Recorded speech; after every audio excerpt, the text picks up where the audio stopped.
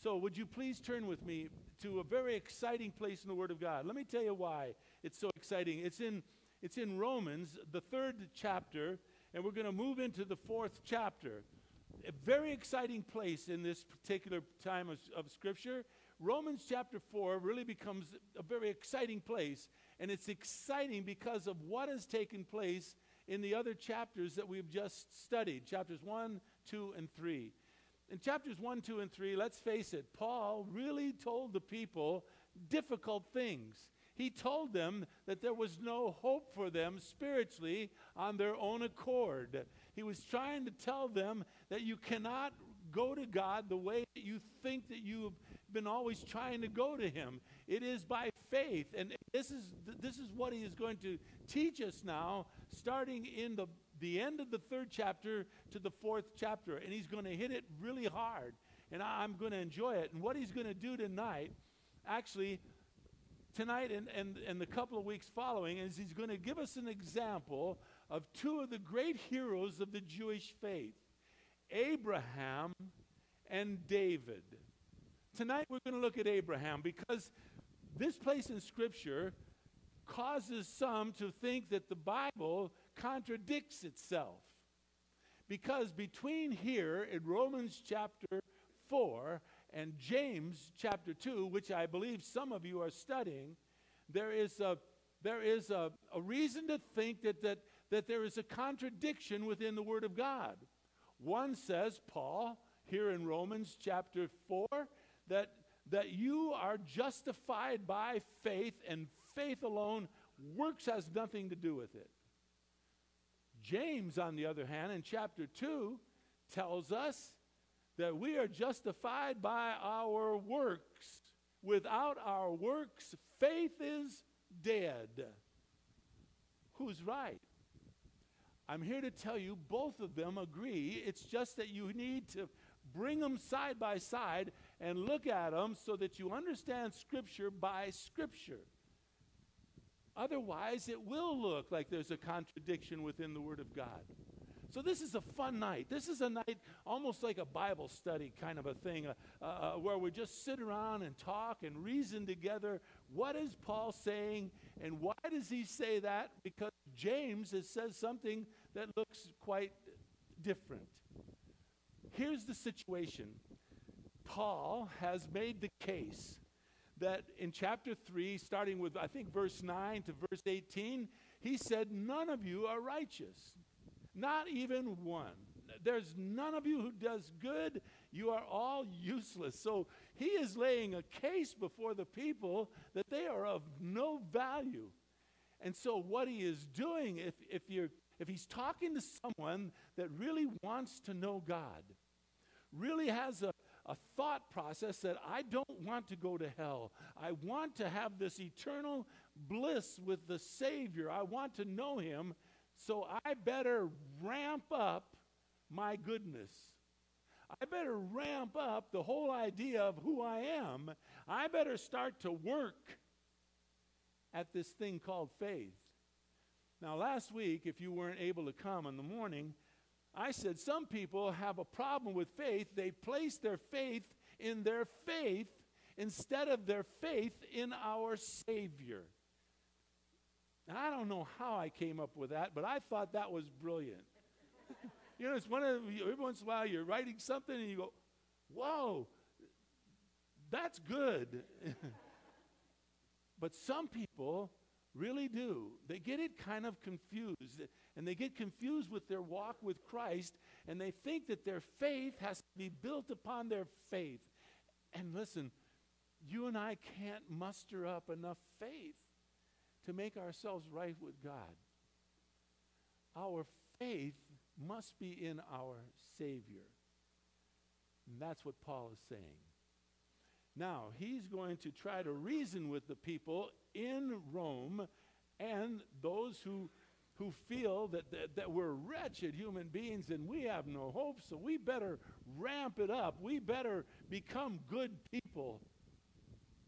And we try to work out our faith. And I want you to see what Paul says, and we'll compare it with James. We won't duck and hide Scripture, not here at this church. We'll look at it right face on. There'll be some people, I was going to say, there'll be some pastors that wouldn't touch these two issues side by side. But we will, because we want to know what is truth. And we want to understand what God is saying to us so that we can see that there's not contradictions within the Word of God. There's not. Okay, let me just introduce this. That wasn't even my introduction. That was just a little bit of what I wanted to say to you and wish you a very happy Thanksgiving and tell you I love you with all my heart. I love you, folks. I love you so much with all my heart. Last time we gathered together, we saw that God loved those who comes to him through faith. You didn't, if you weren't here at Sunday morning service, in Romans chapter 3, we looked at two power-packed verses 24 and 25. And we looked at words that are in those particular two verses, like justified. The word justified, we reasoned out to mean just as if I'd never sinned. So we've been justified. We've been given this gift, freely given. We saw the word grace. We saw the word redemption, propitiation, faith, the blood of Christ, righteousness that has been given to us by the Father. And what we saw was the freedom that God has freely given to his children, those of us who have trusted in him through salvation in his Son, Jesus Christ. We're free from all guilt, he has told us, because Jesus Christ, as we sang, paid the price. His blood, his life, his resurrection is given to all who will believe in him by faith. And because we are justified, because we are just as if I'd never sinned, we are then declared by God as not guilty of sin. God has acquitted all of us who have faith in him completely from all sin. Sin in our past, sin right now, and sin that we might do in the future. Been forgiven. It's all under the blood of Jesus Christ. And so, my friend, if I may say to you, if you are a believer in Jesus Christ, you are set free. You are set free like no other person on the face of this good earth. God has so blessed us. You have a perfect standing before God Almighty. Thanks be to his Son, Jesus Christ. Well, today we come to this wonderful place in Scripture that talks about faith and works. Let's take a look at it. Would you please read with me? First, we're going to read a couple of times. We're going to start by reading in chapter 3, verses 26 to 31. Watch. Verse 26. Paul is explaining about the demonstration of Jesus Christ dying on the cross. He says in verse 26, "For the demonstration, I say, of his righteousness at the present time, that he might be just and the justifier of the one who has faith in Jesus. Where then is boasting? Is it excluded? By what kind of law? Of works? No, but by a law of faith. For we maintain that a man is justified by faith apart from the works of the law. Or is God the God of the Jews only? Is he not the God of the Gentiles also? Yes, of the Gentiles also, since indeed God, who will justify the circumcised by faith, and, may I add the word also, the uncircumcised through faith, is one. Do we then nullify the law through faith? No, he says, may it never be. On the contrary, we establish the law. Faith establishes the law, is what Paul is teaching right now. Now, let's figure this out. It's critical to understand. It's freeing in our faith as believers in Jesus Christ. So, let's pray. Father, please privilege us with this great, great honor of sensing your presence within our own lives, our own hearts right now. As I often pray, Father, would you please open up our hearts so that we might behold wonderful things from your law.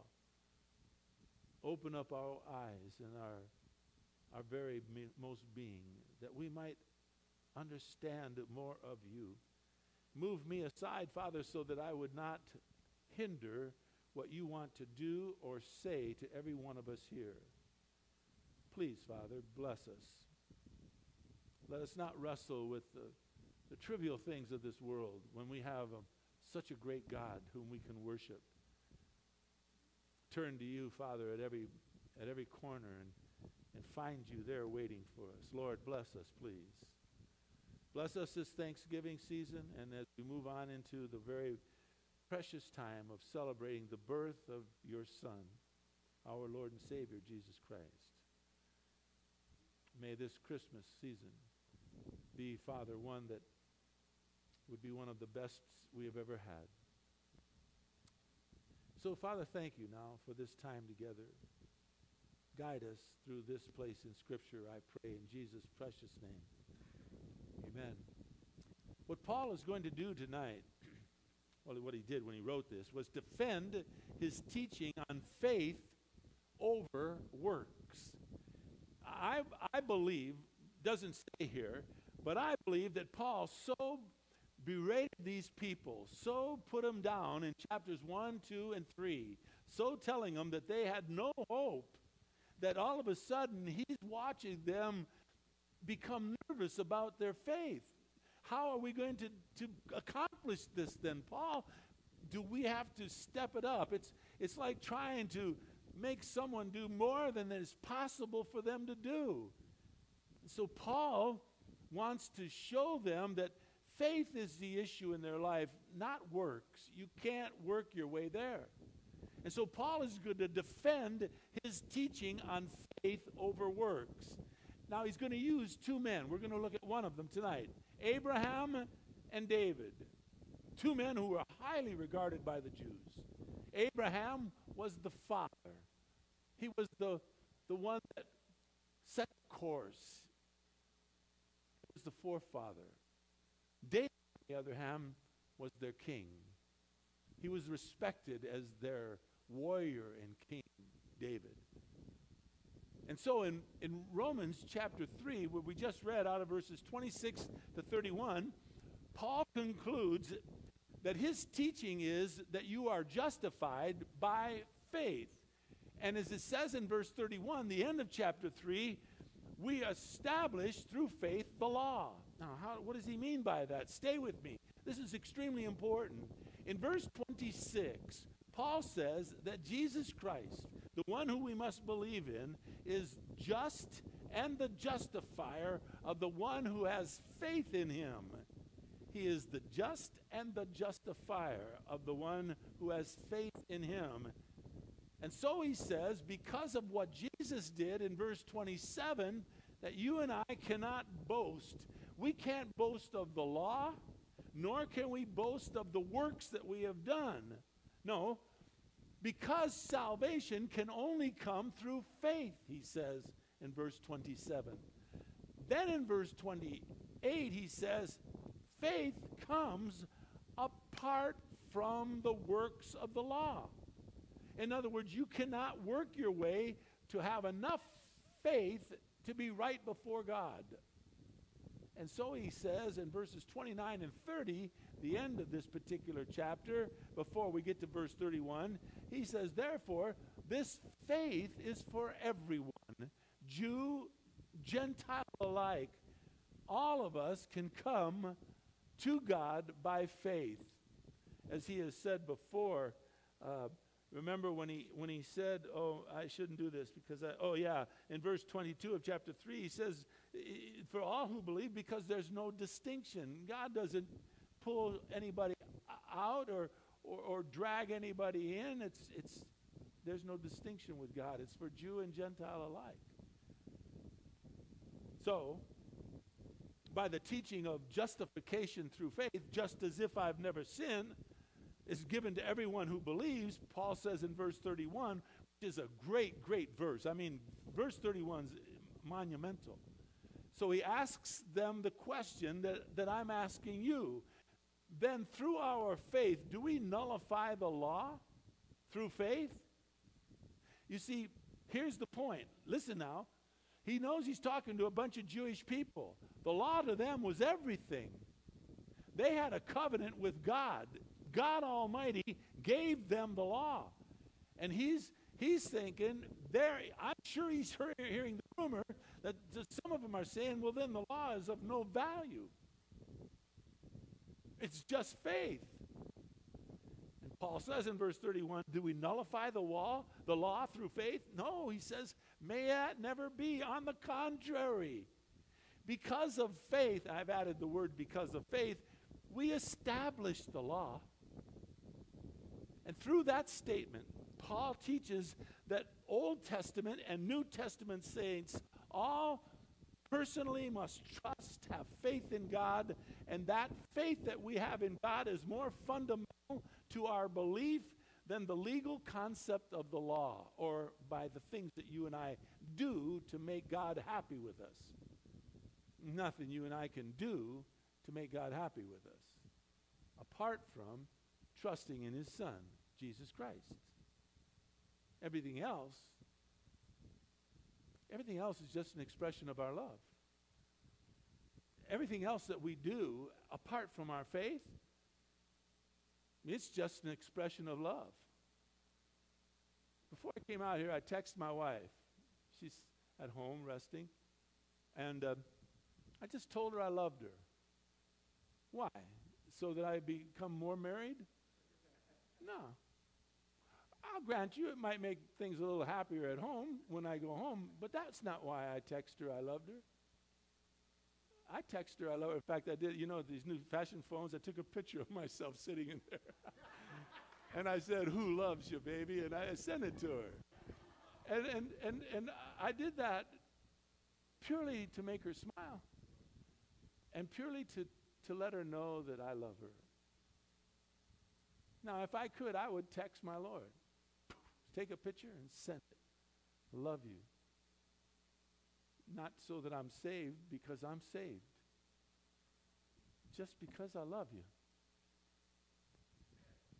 So, Paul is saying that the legal concept of the law, trying to work our way, isn't going to carry any weight. It's faith.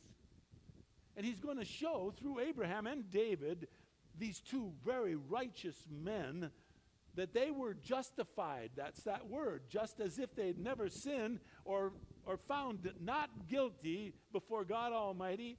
How? He says by faith alone rather than by the works of the law. Does that nullify the law? No. May that, God forbid, he says. On the contrary. As far as salvation is concerned, and that's what Paul is talking about here. The gospel does not replace the law. The gospel doesn't override the law. Listen now. The law, this is why. The law was never a means to salvation. That's where a lot of people get it messed up. They think that this here is a means to salvation. No, this was written to show you how desperately you need a Savior. It can't save you. Only Jesus Christ can. So you don't want to put all your faith in your faith. You want to put your faith in your Savior, Jesus Christ. The law, though, has its purpose. That's what Paul is saying. The law was given to show us God's perfect standard, and to show us that God's perfect standard is impossible to reach in our own power. You cannot work your way to heaven, is what Paul is saying. And so for those Jews in Rome, or those people in Rome who just got leveled by Paul in chapters 1, 2, and 3 and are trying to be better in their faith, he's saying, relax. have faith in your Savior. So the law's purpose was to drive mankind to faith in God, because the law's purpose was to demonstrate that we can't do it on our own. You know one of the best examples? The Sermon on the Mount. Jesus said in Matthew chapter 5, verses 21 to 28, a couple of things. He said, you say that you should not kill someone, right? Okay, good enough. I go there. He says, but I say to you, if you even what? Hate.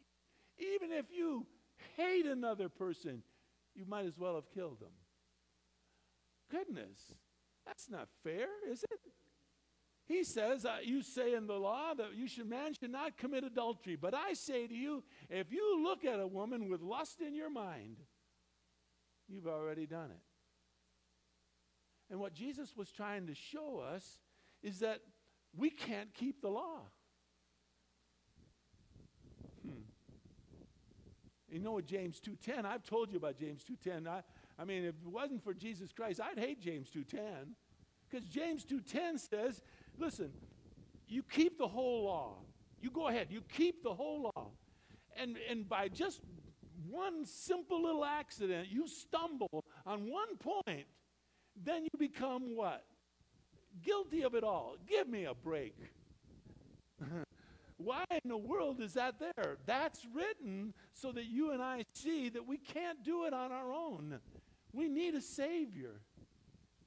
The law is, well, Paul calls it our tutor, our teacher. This is our teacher. And that's what he says in Galatians chapter 3, verse 24.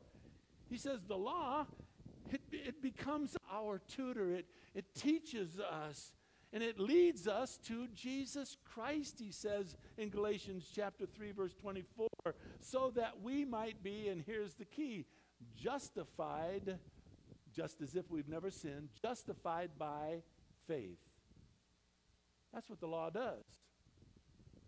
It's my friend Hutch who says anyone who reads the Bible and starts feeling good about themselves, stop. You're misreading the Bible. The Bible is not written to make you feel good about yourself. The Bible is written to show us how desperately we need a Savior. So faith establishes the law by providing believers, you and me, potential, the possibility of fulfilling the law, because what God requires, he always provides. Always. And Paul teaches later, listen what we're going to learn in Romans chapter 8, verses 3 and 4. Listen to this. Paul says, what the law could not do, in other words, what this could not do, weak as it was through the flesh, God did. How? What did God have to do? He sent his own Son in the likeness of sinful flesh as an offering for our sin, and he condemned sin in the flesh when he went to die on the cross. So that, watch now, verse 4, Romans 8:4, so that, watch, the requirements of the law might be fulfilled in us. In other words, you can't do it on your own. God had to send his only begotten Son, that whosoever would believe in him wouldn't perish, but would have everlasting life. What a great thing. What God requires, he provides. Now, Paul is going to teach us through these two men, Abraham and David, especially Abraham. Abraham is recognized by any and every Jew as being an ideal, righteous man of God who lived by faith. So here, right here in chapter 4, Paul is going to teach that salvation is by faith and faith alone. Watch this now. Salvation is given to mankind by faith. It's apart from any work. It's apart from any merit or credit that we can earn on our own behalf. And in return, through faith, God will give all who chooses to believe in his Son salvation. Nothing more, and praise God, nothing less. Salvation. So now I want to read to you three verses in chapter 4. Look. So, here's what they ask. What then shall we say? That Abraham, our forefather, according to the flesh, found. Paul writes, look, if Abraham was justified by works, he has something to boast about, but not before God. He can boast all he wants, but he can't boast before God. For by grace you've been saved through faith, and that not of yourself. It is a gift of God, not of works, so that none of us should what? Boast. Can't boast before God for any of that. Neither can Abraham. For what does the scripture say? It says in verse 3, Abraham believed God, and that it was reckoned, that means given, considered, it was reckoned to him. I like that word, by the way. Nobody uses that word anymore, but reckoned to him as righteousness. It's reckoned in my Bible, but this thing I'm trying to make it last. I want it to go out with me. It's starting to split apart and all of that stuff, but I like those old words sometimes, reckoned. It was reckoned to him as righteousness. By the way, that was taken out of Genesis chapter 15. Show you in a moment. So, Paul is going to set the case. He's not teaching a new doctrine to the Jews. And he's not going to cancel out the law and set the Jews adrift. No, he's not. He's just going to show anyone and everyone through Abraham and through David, the father of the Jews and the king of the Jews, that we're all in the same boat. As he says in verse 31, great verse, do we nullify the law because of faith? No, may that never be. On the contrary, Paul says, because of faith, we've established the law. We confirm that the law is right, that you're a sinner, I'm a sinner, we're sinners, and we need a Savior, which places every one of us under the very title of being justified by faith alone. So verses 1, 2, and 3 of chapter 4 clearly states that Father Abraham is and was justified by faith. Paul, who set this case for us in chapters 1, 2, and 3, demonstrated to mankind that they had no hope. But I believe, this is my belief, no scripture doesn't back this up, but I believe he so taught that so hard that those people didn't feel like they had any hope at all. They didn't feel like they had hope at all until he got to faith. And so now he makes this transition here in chapter 4 to faith. Now before he deals with faith, he's got to wipe out the whole idea of working your way to God. In other words, being good enough. And he shows how unscriptural it is, the idea of trying to work your way to heaven, when he says in verse 2, if Abraham, whom you say is the father of the race, he was the one who was sent out by God from Ur to go and to establish the nation of Israel. If he is justified by works, Paul writes in verse 2, then he's got something to boast about, but not before God. Now Paul assumes, rightfully so, that Abraham did many great things, which he did. And he is saying, if a man as great as Abraham could not boast of the things that he did for his salvation, then how can we? Can't. Now I want to touch upon this important point, if I may, that many say there's a contradiction. So you're going to have to hold your place here, please, and find James. James, of course, to the right. And if you get to the last book in the Bible, the book of Revelation, turn to the left, and you'll just go past Jude and 1st, 2nd, 3rd John and 1st, 2nd Peter. And I think James is right after Peter. Yes, it is. Pardon me? Is that right? Yeah. Oh, Hebrew. Well, no, Hebrew. Well, if you're going from where we were to James, it's right after Hebrews. If you went back to Revelation and moved to back that way, it'd be right after 1st, 2nd Peter. That's true. So it's right, Hebrews or 1st, 2nd Peter. Am I right? Yeah, I'm right. Of course I am. Not of course I am that I'm smart. I'm right. I just looked at it. I saw, unless my Bible lost a page or two, which is quite possible, this thing. It's getting a little shaken up. So, Paul just stated in Romans that Abraham is not justified by his works, but he is justified by his faith. But I want you to read out of, and I'm telling you, very few people would do this, James chapter 2, verse 21. Look.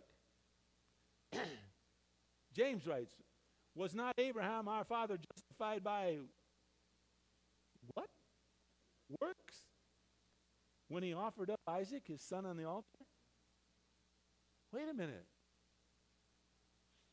Paul just told us he was not justified by works, he was justified by faith. And James has just told us, was not Abraham justified by his works when he offered up Isaac on the altar?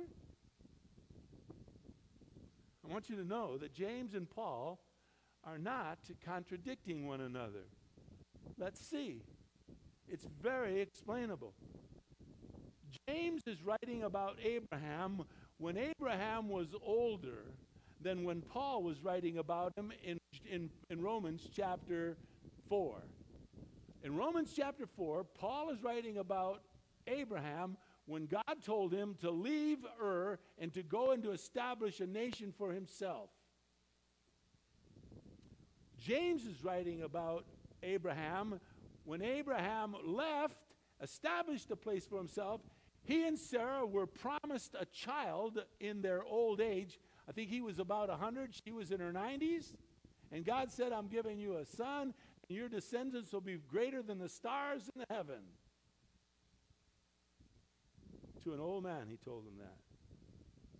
Now that's where James is writing about Abraham. At the birth and after the birth of Isaac, when he took Isaac up to the mountain to sacrifice Isaac. So keep that in your mind, please. That's important.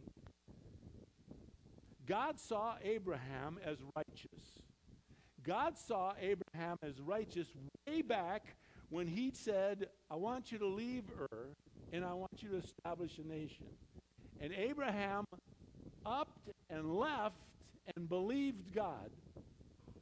Where God said in Genesis 15:5, I'll bless you and I will give you descendants like the stars of the heaven, long before the birth of Isaac. In James tells us Abraham was justified by his works when he offered up his son Isaac. But the question is, here's the question. When anyone questions this and says it's a contradiction, you need to ask the question, who is James writing this to? Who is James trying to explain that Abraham was justified by his works of offering up his son on an altar? That's the question of questions. Look at verses 22, 23, 24 of James chapter 2. Please stay with me on this because I want you to know this, because I don't ever want you to doubt what God's word says. In chapter 2 of James, verse 22, James writes, you see that faith was working with his works, and as a result of the works, faith was perfected. And the scriptures were fulfilled, which says, and Abraham believed God, and it was reckoned to him, to Abraham, as righteousness, and he, Abraham, was called the friend of God. Verse 23, I want you to know, was said of Abraham way back in Genesis chapter 15, verses 5 and 6. Not in chapter 2, when Abraham took Isaac to this mountain to sacrifice him as God had asked him to do. And so James says again in verse 24, you see that a man is justified by works and not by faith alone. Key, absolutely key. Both verse 22 and verse 24 uses two words that are absolutely key to understanding what James is saying. And they are the first two words of verses 22 and 24. You see. James is writing to us. James is writing to the people, human beings who are on earth. He is not writing this for God to see. He is saying, you see, not God. Mankind sees what? Verse 22, we see Abraham's faith perfected by his works. Verse 24, you see, he is justified by his works, not faith alone. God called Abraham righteous way back when he left Ur, way before he sacrificed or was going to sacrifice Isaac, his son. Do you know that story? Do you not? I hope you do. It's when he went up to the mountain and he raised his knife to kill his son. When he was going up there, he was going to make a sacrifice, and his son says, I see the wood, I see the knife, I see everything, but I don't see a lamb. And what did Abraham tell us? So, yeah, I love it that you did that. Abraham told his son Isaac, the Lord will provide a sacrifice for us. That's his faith. That was his faith. Now, God called Abraham righteous long before he was going to sacrifice Isaac on that mountaintop. But we, human beings, we need to see faith at work to know that it's real. You see faith perfected by the works, not God. You see he is justified by works, not God. God already knows he's justified. Here's what I believe God is doing. I believe he's telling us as believers that to say that you are a Christian and not to live out your faith is tantamount to not really having any faith at all. Because who can see it? Who can see it? You remember a story I told you a while back? I'm going to go a little bit long. I'm so sorry. You know the story I told you way back when there was a guy that said he was a believer and he was one of the ball players, one of the baseball players, and he was cussing and using bad language and he was telling dirty jokes, and one of the guys told me, more than one, told me that when he went on the road he had some other people he went with and the guy was married. I'll never tell you who this person is. Ever in a million. You can torture me and I wouldn't tell you. But I went to him one day and I said, look, I want to ask you a favor. Remember the story? And he said, sure, I'll do anything for you. What is it? And I says, I don't want you to come to chapel anymore. Because you're disrupting the whole team. Because everybody thinks that you say to everybody you're a Christian and you live like dirt. And you're ruining it for those of us that have a trust and a faith in God. And so for the other guys to see that we're serious about our faith, I don't want you to come anymore. And he was devastated. And there was a good ending to this. He did straighten out his life as I understand it. And he thanked me, by the way, for being straight up with him and telling him what I told him. And so we see, you and I, we can see faith by doing something, by works, but not God. God sees Jesus Christ in yours and my heart. And so what I believe God is saying here, if I may, and this was not in any commentary, this is just me talking to you. I believe God's telling us, be real with your faith. Let people see you doing good things so that it matches what you say about your Savior. In James chapter 2, verses 17 and 18, James says these words, even so faith, if it has no works, is dead, being by itself. Someone may well say, you have faith, I have works. Show me your faith without the works, and I will show you my faith by my works. What James is saying here is that you and I won't ever know if a person is a believer just by what he says until we watch him live out his life, until we see evidence of it. There are so many of you here that I do. Bill, you exude faith in Christ when I'm with you, at least. I don't know how you are around others, but when you're around me, man, when I see you on Wednesday morning, my life brightens up. because I see a man that walks with God and matches his talk. And that, I believe, is what is happening in James. James is not contradicting Paul, not in the least. James is just putting shoe leather onto faith, showing us what God already knows. By the way, did Abraham sacrifice his son Isaac? No, God stopped him. God stopped him. Why? Well, because the sacrifice wasn't necessary. His works, Abraham's, did not affect God in the least. You know why? Because God had already seen Abraham as righteous. He had already seen him as a man who walked by faith, because God doesn't have to look at what we do. He can see our hearts. But you see, I see the effect of your faith by what you and I do. And that's what James is saying. I want to see your faith so that it lifts up and encourages the family of God. God doesn't need to see it. Remember this great verse in Ephesians, we are God's workmanship. We have been created in Jesus Christ for good works, which God has prepared beforehand so that we could just walk in them. You see, God already saw Abraham's faith long before he took Isaac to that mountain. In Genesis chapter 15, Abraham didn't have a child yet. And all Abraham had was the word of God. That's all he had. Go and leave Ur. Didn't tell him even where he was going. Told him he was going to have a child, and he was near 100, I guess. Wife was in her 90s. Abraham only had God's word.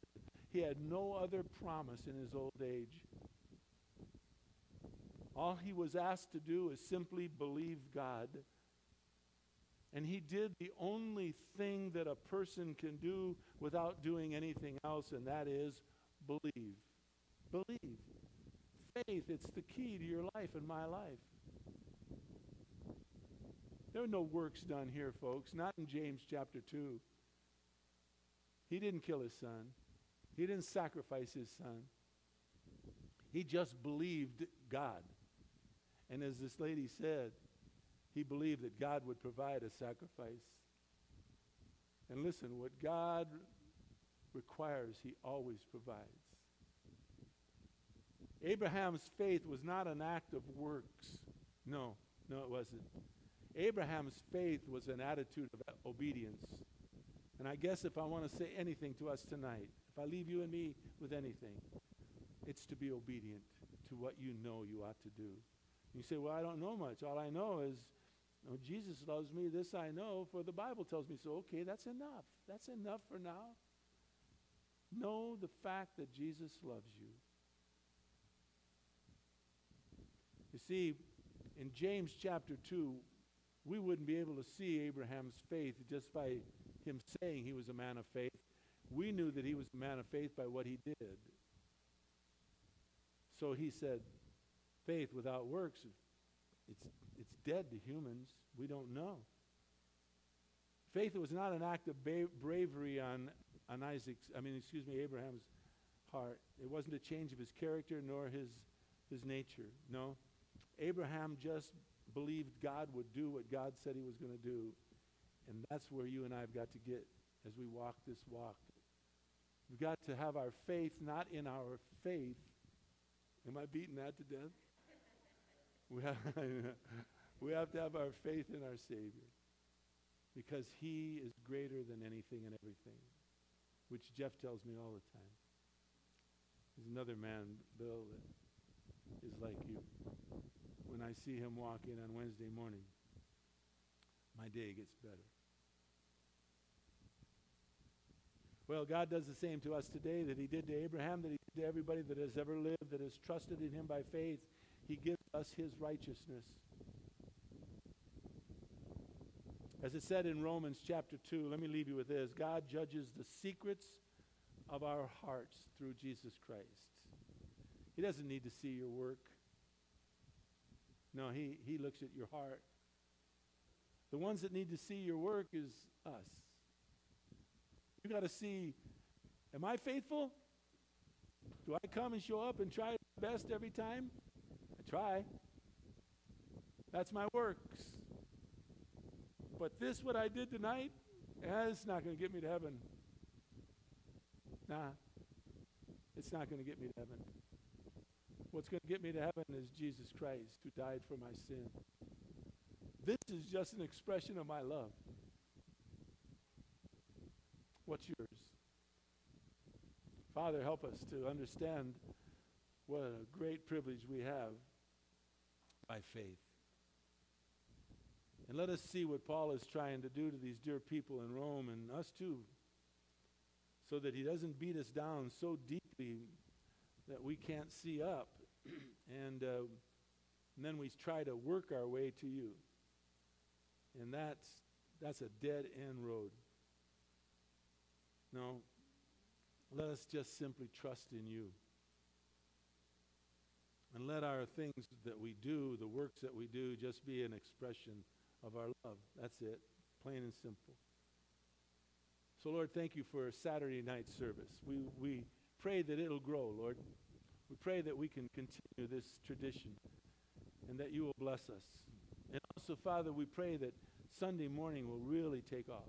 It'll be just a time where people will come back if they may and will and enjoy our fellowship and our time together with one another. Bless both venues, Father, both Saturday night as well as Sunday morning. And if it be your will, Father, get us a place soon. But your will be done. We're happy where we are. In Jesus' precious name, amen.